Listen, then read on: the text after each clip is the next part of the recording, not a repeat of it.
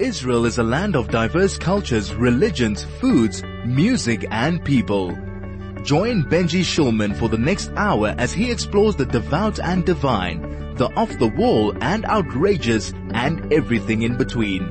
Right here on 101.9 High FM. You're listening to 101.9 High FM. I'm Benji Shulman. This is the New Blue Review. Welcome to the program. Nice to have you on this Monday morning, the last one in February. Can you believe it? Before we already one quarter into the year. Excited to be with you as always on the program. And not only is it going to be a jam-packed program like it always is, it's also going to be slightly special because at the end of the show, or towards the end of the show, I'm going to be making a few announcements about some of the future changes that are going to be taking place, because we've had some changes here on the team, which is going to necessitate some changes in the show itself. So if you are a regular listener, make sure you are listening right till the end today so that you know what is coming up on your favorite current affairs and culture show. We're also going to be talking about a strip club in Tel Aviv, which is being turned into an impact hub, which I thought was kind of interesting, and maybe one or two other bits and pieces in terms of Israel and the world and the Jewish world that we live in. And if you want to be part of the show, please do us a favor, do me a favor, do yourself a favor. You can telegram us on 061-895 1019, or you can SMS us on 34519. But after the break, we are going to be speaking to Jade Wiener. She is a law person. She works in the law. She does legal stuff, and we're going to be talking. A lot of students are looking at studying overseas, and she did a very interesting program in Oxford. So we're going to be talking about that. But before we do that, I'm going to abuse my microphone position for just a moment. I don't normally do this, but I think it was important because today is my parents' 35th wedding anniversary. And in a society of startups and breakups where really nothing exists for very long at all, they've been able to do something miraculous, which is have not just a loving marriage for 35 years, but they've made it look absolutely effortless. And it's not only an example and something rather formidable for us as kids, but something to be very grateful for, which I am. So if you see Lindy and Jeff walking around today or for the next week, wish them mazel tov. They deserve it. We'll be back with Jade just after the break. This is the New Blue Review with Benji Shulman. Now, as I said before the break, we are in studio today with Jade Wiener. She is a legal worker. She has a really impressive legal CV with all sorts of top law firms and NGOs. And she just completed a really interesting time abroad. And with the students looking at this as an option, I just thought it would be a fascinating thing to bring her on and chat to her about it. Jade, thank you so much for joining us on the New Blue Review. Hi, Benj. Thanks for having me. It's good to see you since the last time, which was an incident of you beating me at Cards Against Humanity quite brutally. Well, yes, but that was last year, so we don't like to talk about that. New year, new things. Yeah. So, Jade, first of all, just give us a sense, your legal career, why did you decide to become a lawyer? What is it that you wanted to do? So, Benj, I guess my family, my grandparents, and just living in post-apartheid South Africa always instilled in me a desire to try achieve justice. And that's kind of what motivated me originally to go and study law. I ended up doing my articles at a commercial firm, banking and finance, which isn't exactly very me. And I left thereafter and did quite a lot of community work, charity work, non-profits. I clerked for the Chief Justice at the Constitutional Court. I've worked for amazing organizations such as the Helen Suzman Foundation. And it was always on my bucket list to go and do a master's overseas. So that's kind of how Oxford ended up happening. So just let's quickly, the Concourse is an amazing place to do some legal work. What are some of the memories you have of engaging with the Chief Justice? And because while you were there were some pretty big cases as well. But, it was the middle of the Zuma era and all sorts of stuff like that. It was an incredible, incredible experience. Other than the legal work, just being around such incredible human beings, both in their personal sense as well as in the profoundness of their legal greatness. The justices there, Edwin Cameron, all of them, but the Chief Justice himself, just the most remarkable man, the most humble man. He referred to his clerks as his children, and was just so welcoming. His chambers and where we worked, it was a home and a family and a real team environment, with of course a lot of hard work involved. You always, if you've not done, by the way, the tour of the Concourt and Constitution Hill and the old fort, it's really worthwhile. For me, it's like one of the top attractions in Joburg to do, and they've got a great art gallery there as well. Is it? You always think about these places as being all these halls of justice, but I imagine it's also just like sometimes just a working place. You have to find an office and a phone and just pitch up at work. You have to wear the proper clothes and all that kind of stuff. Lawyers wear Harry Potter outfits and all sorts of things. I'll talk about that when we get to Oxford, definitely. But I think that's what's so great about the Constitutional Court is, yes, you're working in an office, but then you walk out and you remind yourself and you walk into the court, and the way the court is built, the architecture, it's all laid out very purposefully to represent transparency, a democracy, even footing between the people, equality, and that's really just ingrained in all the elements of the architecture in the court. And as you say, the art there is absolutely incredible. Okay, well, there we go. So that's, something that you can even go watch judgments, actually something I've done before. You can just go pitch up at the court, and that's, worth doing. You can see all the new, clerks there, which is, very, very interesting. Alright, so let's talk about, you decided to go Oxford. So how did you choose Oxford of all places? I mean, there are other legal schools in the world. There's Harvard, there's, Northwestern. There's plenty of places you can do law. Why Oxford, other than the fact that it is obviously Oxford? So absolutely, Ben. So I kind of applied everywhere, and I did intend to go to the States, and I got into amazing schools in the States. And I kind of applied to Oxford and Cambridge as backups, to be honest. All right, well, if that's your backup, I suppose that can work as well. I had my heart set on America, and it was my dream since being very young. And what ended up happening is I got a fully funded offer for both Oxford and Cambridge. I got a full scholarship to go to both. So I had to choose. Okay.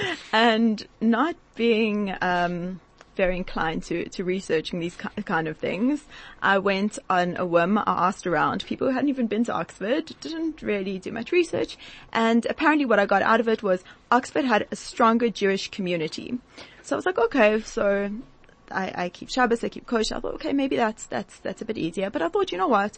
A master's in law is a master's in law, no matter where I get it from all around the world. And this wasn't anything that's special until I got to Oxford and realized that I probably should have done better research. Okay, well, we're going to find more about the research just after the break. Stay with us. You're going to need to hear this if you're going to do the same thing. This is the New Blue Review with Benji Shulman. We are talking today to Jade Wiener. She is a legal adventurer around the world. And if you have any questions, you ever thought about studying overseas, even later in life, you can telegram us 061-895-1019, or you can SMS us on 34519. All right, Jade. So you pitched up randomly, more or less, at Oxford. Why should you have done more research? Well, Benj, what I didn't know is that what is an LLM anywhere else in the world is not an LLM at Oxford. So Oxford, their law masters is called a BCL, a Bachelor of Civil Law. And it works a bit differently. So I envisioned myself going to do a law master's, meeting people from all around the world, sitting in lectures, doing presentations, doing moot court, doing assignments, group work. Not exactly. Essentially how the BCL is structured is that there are no lectures. You choose 4 subjects out of over 40 that they give you. Those are your subjects for the year. And each week you get a couple of thousand pages of prescribed reading. And then you can attend a discussion group to discuss the readings of that week with incredible professors and facilitators. Actually, Sandy Fredman, who is human rights queen, South African, she taught me. So that was that was quite amazing to have someone across the world, teaching, international human rights law. And once you've chosen your subjects, you go to these discussion groups, in the cold, in the rain. You walk there, you sit there, you try keep up with what's going on. And at the end of 9 months of reading, or trying to read, and avoiding freezing, and living on an abundance of Nutella sandwiches, you then go and you write your exams. And your exams are 3 essays in 3 hours for each of your subject, and that is 100% of your degree. Wow. Okay. So you're saying in the rest of the world they do it the traditional system. It's only in Oxford where they have this like sort of read for your degree kind of approach. Exactly. And it's known, I didn't know this at the time, but it is known as the most prestigious law masters in the world. And when you get called up for graduation, you don't graduate with your degree, you graduate from your college. And a few colleges graduate on the same day, and the BCL is the degree that's called up first, before any other of the degrees that graduate, before any PhDs, which they call a DPhil, that's called up first. So it's only at the end you really realize what you've been through. Just explain that, because I think a lot of people see kind of Oxford and it's like one thing, but the college system I think is interesting for people to know about. How does that work? Absolutely. So the best way to kind of describe the college system is with a Harry Potter analogy. Okay. So I think most things are best described with a Harry Potter analogy. Oh, always, especially in Oxford. So there are 38 different Oxford colleges, and your college is kind of your home base. The colleges they're big physical structures spotted around the city of Oxford, and there's kind of no one place where the Oxford University actually starts and no one place where it ends. You've got things like the Fudge Factory across the road at college, and obviously the college is part of the University of Oxford, and much to my dismay, the Fudge Factory is not. But that's kind of how the city of Oxford works, and you will be assigned to one of these 38 colleges. You can live in your college will have a library, it will have a common room, it will have dining hall, obviously big Harry Potter thing, where you'll have 10-course fancy formal meals, and you'll belong to your college, and that's your home base, but all the colleges are part of the university. So the same way you're assigned a house in Harry Potter and all the houses are part of Hogwarts, it kind of works the same in Oxford. But there's not if you're going to go to Wits or whatever, there's kind of a sense of like everyone on campus and you're all kind of a Wits person, and you might actually bump into other Wits people even if they do humanities and you're doing engineering or something. You kind of are cloistered away in terms of your subject. You don't necessarily bump into people that you in other parts of the university? So to a certain extent, Benjamin, the colleges, you don't study your degree through your college. Your college is made up of students from all different faculties. Okay. You study your degree through the faculty, which will be another building somewhere in the city of Oxford. And there are so many student forums, groups, anything from fencing to, I kid you not, a Quidditch team. Yeah, I wanted to ask about that because I've heard about this whole Quidditch thing. Quidditch, you have to have a flying broom and a flying snitch. So how do you replicate that in a land of actual gravity? Good question, Benj. No one flies. People do run around on brooms, and the snitch is a person who's dressed up in a sequin gold cape who runs around, who everyone else has to chase. Now, in the early days, before the rules of the game were set out quite well, the snitch involved actually just ran across the fields, caught a bus to the other side of Oxford, and they had to actually phone him to come back so they could end the game. They couldn't end until they caught him, I guess. So did you watch any Quidditch games while you were there? I didn't, Benj. I didn't make the most of student life. Unfortunately, as glamorous as this all sounds, and the incredible opportunities that were at my fingertips, I spent most of my time in a room on the train tracks trying to read. It was brutal. I mean, what is that like? People who've gone through, I've done a master's where there was a lot of reading, and if sometimes in university, people rely on lectures or they read the textbook and do the exam. That's kind of how we do it. What was it like suddenly being thrust into an environment which was very intense, hardcore reading all the time? The entire environment was so intense. The cohort of people also very intense. A lot of them were recent graduates, so a lot of them were younger than me. There were a few oldies, some my age, some older. But just the constant pressure of trying to keep up with that week's reading, it was quite a competitive degree. Some people weren't as helpful as I would have expected. And it's just exactly not what we used to. I'm definitely a lecture person. I like to sit. I like to discuss. I like to write notes. And this is just very one-dimensional for me. It wasn't exactly a situation that I personally thrived in, but made it through. Thank God. And what about the weather? I mean, you were there for 9 months. Was there any sun? Benj, there was sun on the days when I was writing my exams. I walked to my exams in the sun and I was like, what's that? Now this comes out? So for 9 months it was just cloudy. And I came from the South African winter. Right. Essentially into autumn and winter. The weather's not fun. I lived on a lot of hot chocolates, to keep me going. And apparently they even have like big bright lamps that, you to actually replicate the sun. Absolutely. You get happy lamps. That they get brighter as you wake up in the morning. So instead of when the sun actually rises at 8:30 in the morning, it rises at the time when you wake up, and a lot of vitamin D tablets.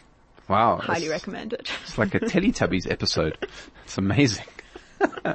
Okay. So those were some of the challenges.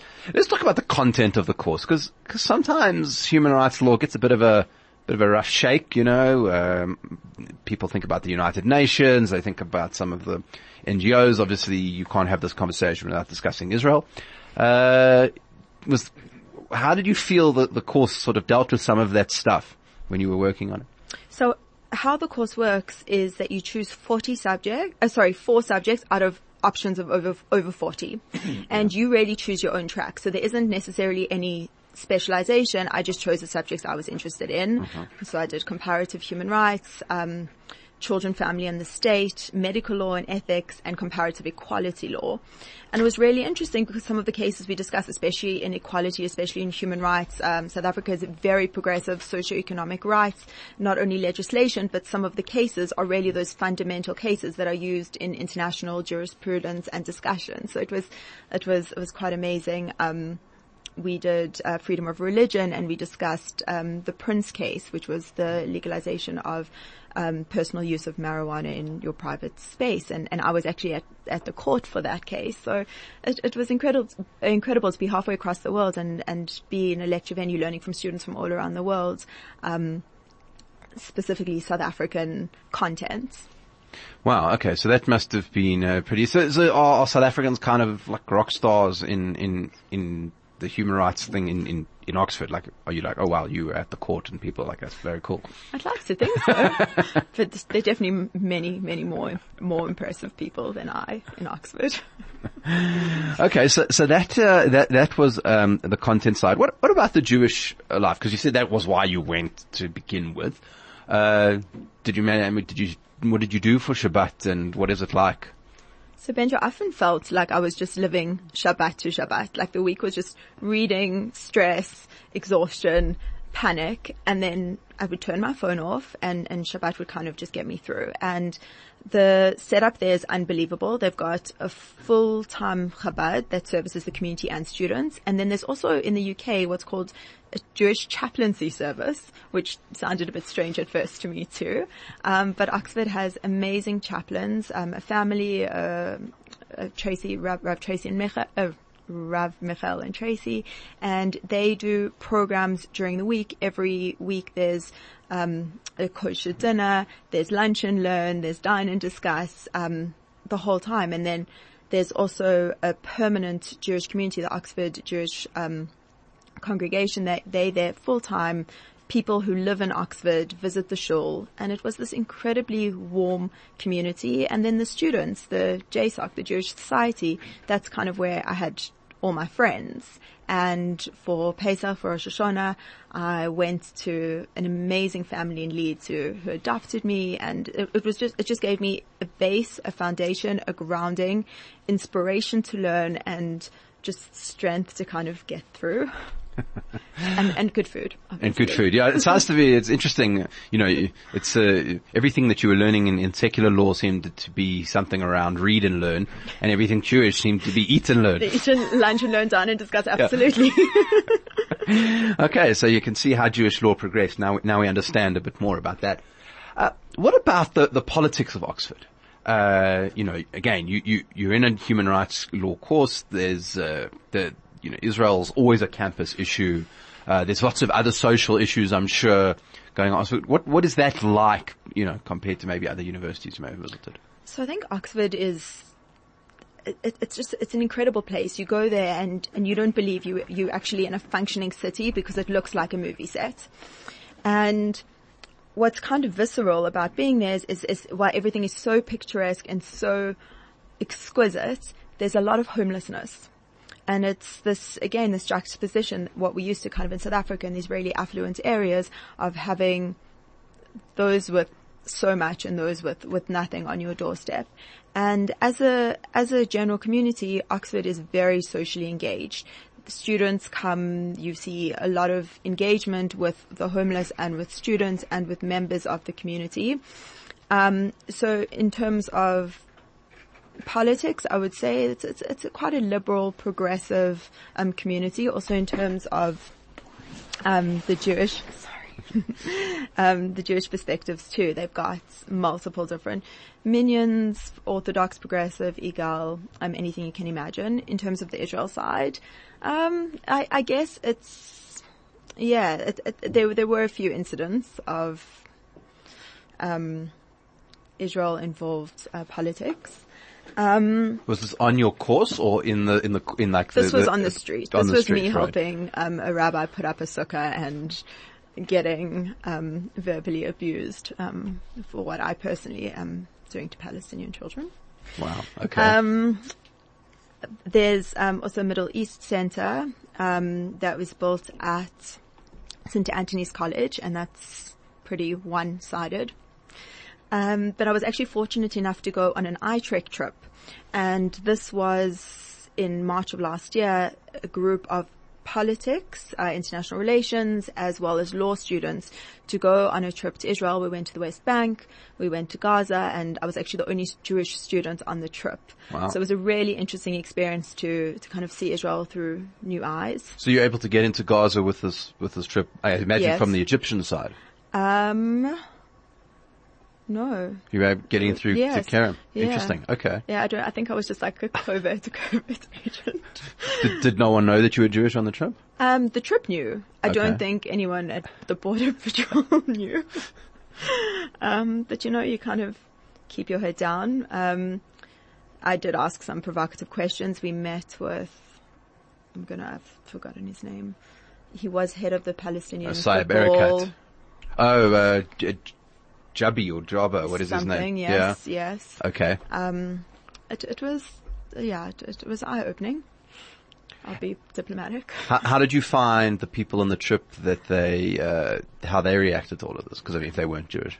I think it was really interesting for them. I think, as we know, Israel is portrayed in the media often in one light only, and this was really the light that they were getting exposed to only. And for them to go and see with their own eyes, there was a big call to actually boycott the trip before it actually went. And the people who did decide to go were kind of going against the grain of social pressure, against people telling them that what they were doing was absolutely wrong from a human rights perspective, from a legal perspective, etc., etc. And I think they just went and they saw the vibrancy of Tel Aviv, of Jerusalem, of the holy sites, and there wasn't anyone I met who didn't fall in love with Israel to a certain degree. Mm. And iTrek, is it like a Jewish initiative, or is it run through the college? So iTrek is it's an American funded organization, and I'm not entirely sure. I don't think they say they don't have an agenda of promoting Israel. I think their impetus is really just to expose people to what is actually going on the ground, and giving them tools and educational material to try and come to their own conclusion, but at least to not just be swayed by what they hear and what they see on media sources. We're talking to Jade Wiener today. She is a legal practitioner in South Africa, talking about her time in Oxford and other august institutions, legally speaking. If you want to ask any questions, 061-895-1019. That's our Telegram number, or you can SMS us on 34519. Now, Jade, what about the logistics and the costs of the masters in general, or a thing at Oxford? Because it's something that people think about post-study, whatever, a lot. How did you start to think about these sorts of things? So absolutely, Benj. Good question. I went quite late to do my master's. I only went at 29. So I had some savings, and when I was looking at US versus UK, the US is a lot more expensive. I looked at like what student loans would cost. And then, as I mentioned earlier, I was very fortunate enough to get a full scholarship, for Oxford and Cambridge. So I didn't actually really have to worry that much about money. Does it cover, like what does it cover? Are you able to eat, or, cause if you're just having a cup of tea and it's £5, then that's immediately, quite hectic. Exactly. I wasn't living very well. My parents and personal savings did contribute to a better lifestyle. But yeah, if you're living on that stipend in Oxford, it's one of the most expensive cities in the world. Interesting. So, I can give you numbers. My scholarship paid, I think, £1,070 a month, which in South African rands, we think that's a fortune. You can easily live off that. Yeah. But then when you're living in a room, on the train tracks, which is like 20 minutes out of the city center, and you've got cows on the one side, your bed shakes when the trains go past, and that's almost £700 a month. Wow. It doesn't go very far, and that's shared kitchen, tiny little room. How many other people were in this house? So it was fixed student accommodation. So it was just like essentially tiny little apartments with communal kitchens. Wow. But then I did, when my scholarship ended, I decided to stay on in Oxford for a bit. And I obviously had no funding, so I became a tour guide. Okay, well, we're going to find out a little bit about that just after the break. We're going to take a short break. We're speaking to Jade Wiener. This is the New Blue Review with Benji Schulman. Talking today to Jade Wiener about her experience at Oxford. And if you want to ask any questions, you can telegram us on 061-895-1019 or SMS us on 34519 on the New Blue Review. You were a tour guide.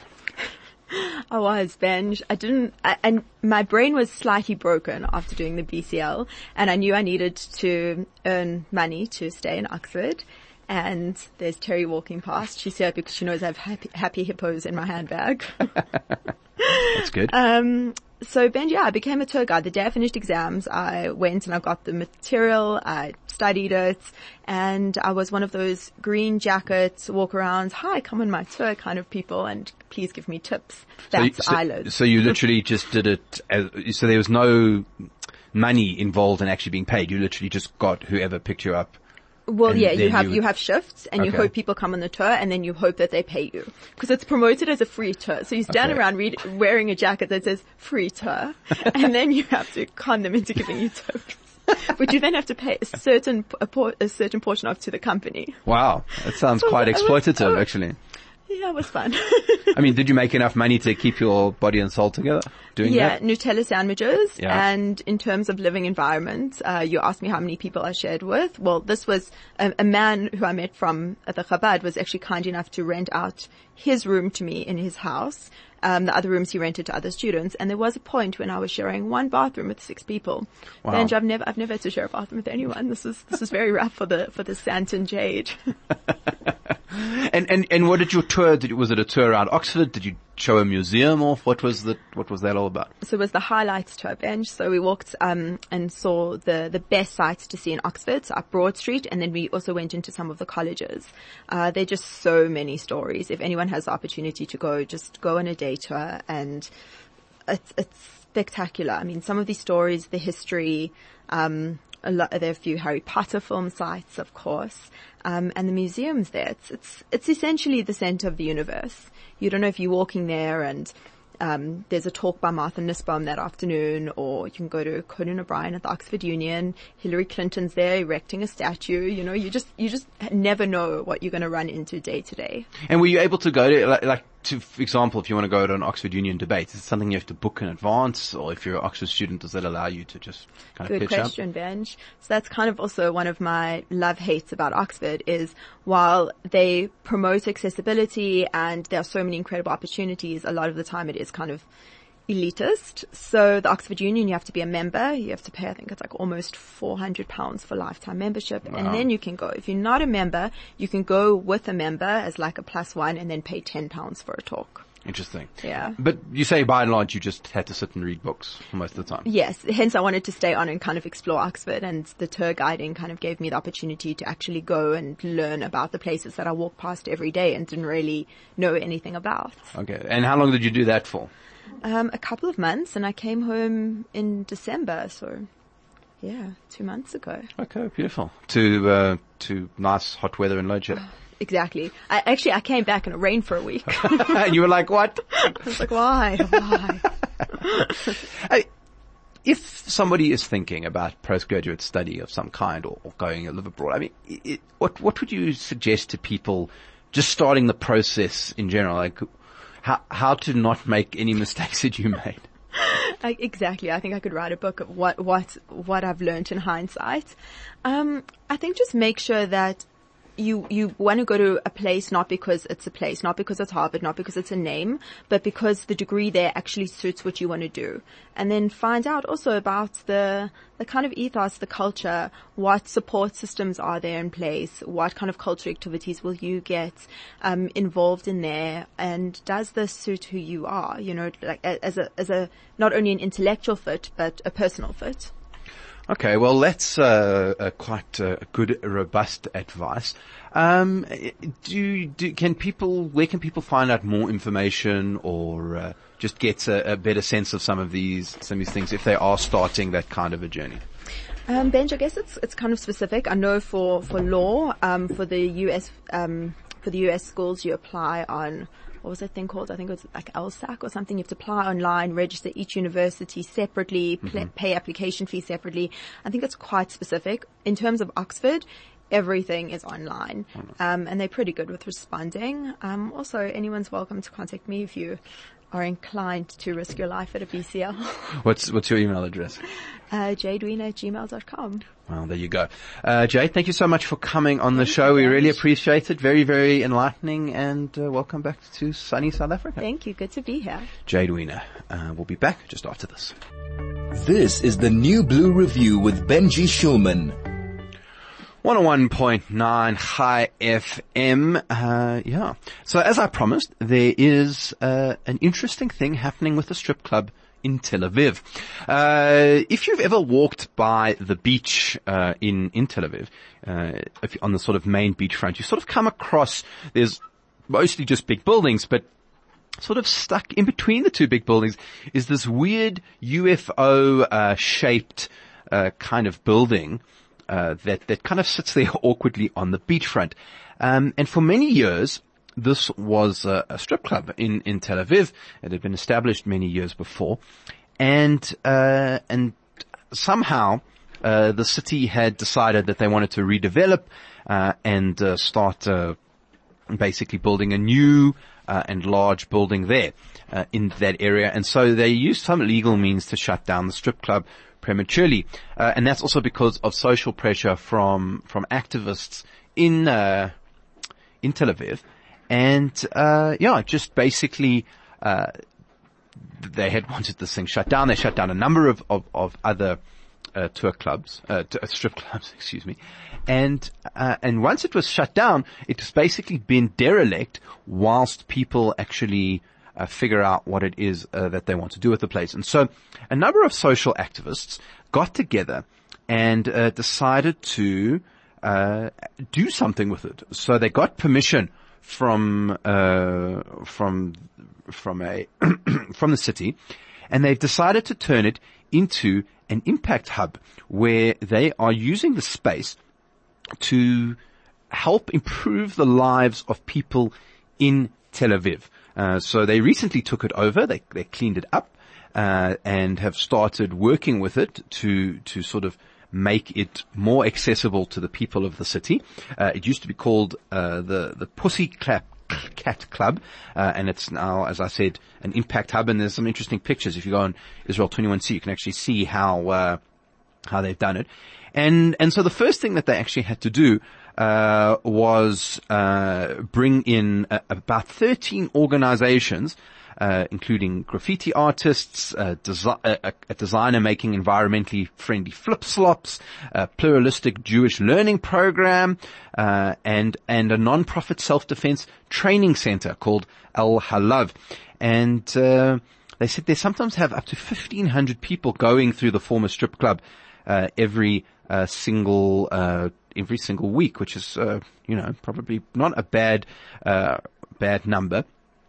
But one of the things that they've been able to do with the place is look at having new chefs. They've been training new chefs, and they actually had to come in and get funds donated for materials, and they started restoring a kitchen in the basement and adding adjacent classrooms. And here what's going to happen is Kitchen Studio is going to train, it's an organization like an NGO, it's going to train aspiring chefs from populations such as former prisoners, gambling addicts, and women at risk. And the main level above will be used for larger events and some sort of gallery space to have local artists. The new design intends to preserve the building's history whilst also creating a positive outlook for the future. And I just thought it would be it's just really interesting that the space, which used to be sort of a bit dodgy, seems to have been reorganized in a more just a positive way. And I just thought that was a great way to do first thing in the morning on a Monday. So yeah, that is that. Yeah, that is that. So if you have a strip club somewhere and you're not sure what to do with it, we can, there might be some solutions in Tel Aviv for you. We're going to take a very short break, just a quick break, and then we'll be back just right after this. This is the New Blue Review with Benji Shulman. Sorry about that. Needed to play that advert. And make the announcement that I promised at the beginning of the show. So the first thing that I wanted to announce was the fact that we've been running this show, I don't know quite for how long now. I actually didn't have a proper start date, but I've been working with Chai FM now pretty much since the station started without I stopped for a couple of years. I did everything from there was a youth debate show, and I was in as a correspondent at one point. But on and off since the station started about 12 years ago. And at least, it has to have been at least 5 years ago now, I went to Kathy and I said, look, we had an Israel show and I want to broaden out things a little bit. And I know that, this must have been the New Blue Review, because we were having discussions about Donald Trump running for office. And the show had already been going for a while. So that must mean 2016, but maybe 2015. So at least 5 years ago we've been running the show. And when I spoke to Kathy about changing the show, I said, look, we still need some Israel stuff, and that takes, guests, and guests are hard to come by. And so what I need is a producer, because I can barely get out of bed in the morning, organized, and getting people, requires organizing. And so she said, fine, you can take one of our staff and she will help you. Although producing is not specifically her thing, she will assist you with that. And that person was Mandy Piken. And she was my producer for the show. And she did a really great job. She was always phoning me. She would go and look for guests. She would have to hunt them down on the internet, email them, work out times, look at my schedule, look at a new schedule, try and figure out when the guest could come. Sometimes guests wouldn't come, then she'd have to reschedule them. You have no idea what goes into the background of a radio show, so that, I can sort of arrive on the microphone and ask a bunch of questions. and really try and bring you guys the best radio show that we can. And Mandy has been an integral part of that process. She's always making sure that I know who's coming on, who, you know, that I've planned all the shows, and she's just for the last at least 5 years, or however long we've been running this program, she's just been the most remarkable resource. And now she is going on to greener pastures. She's going to be doing something else, and we just wish her the best of luck and thank her for all of her service on our show. And I really couldn't have hoped for a more dedicated producer than we had in Mandy. So thank you, Mandy. Now, with that, 5 years is a long time. And when you lose a producer on a show, you often lose also their personality, and their input when it comes to this. So, we'll be getting a new producer for the show, but, I feel like since 5 years ago, certainly since Donald Trump was elected, if that's what kind of stuff we were doing, that the world has changed. I've changed. I've had some changes in my own personal life, whatever it is. And I've really, really enjoyed bringing you the most amazing Jewish voices in the last 5 years. I mean, we've had incredible people come and talk on the show, whether it's authors, people who've done movies, we've had politicians, we've had diplomats, we've had activists, we've had just ordinary people from the community telling their stories, and it's been really great. But I think that we need to tighten up things a little bit. We need to focus. The world is changing. Israel is in a deadlock. The American elections are looking like they're going to be tight, and whoever wins is going to be shaping the world differently. South Africa is going through a phase, and I think we were always a current affairs and culture show, and I think we need to tighten up and be more engaged about what that means. So with the new producer, we're going to start working on that vision. We're going to be chatting to the sound controllers, to the production guys. We've spoken to Kathy, and but for the next few weeks, don't worry. It's going to be the same show, and everything is going to be same as you remember it. But keep a lookout and keep an ear. Because we are going to be changing things up. We've got some new fresh ideas, and hopefully it's going to be interesting and relevant for us and our community. Brings us to the end of the show for this week. Hope you enjoyed it. I certainly did. Thank you to Mandy for the last time for producing, Craig who pushes all the big red buttons, Vusi on the sound, and we'll be back next week on the New Blue Review.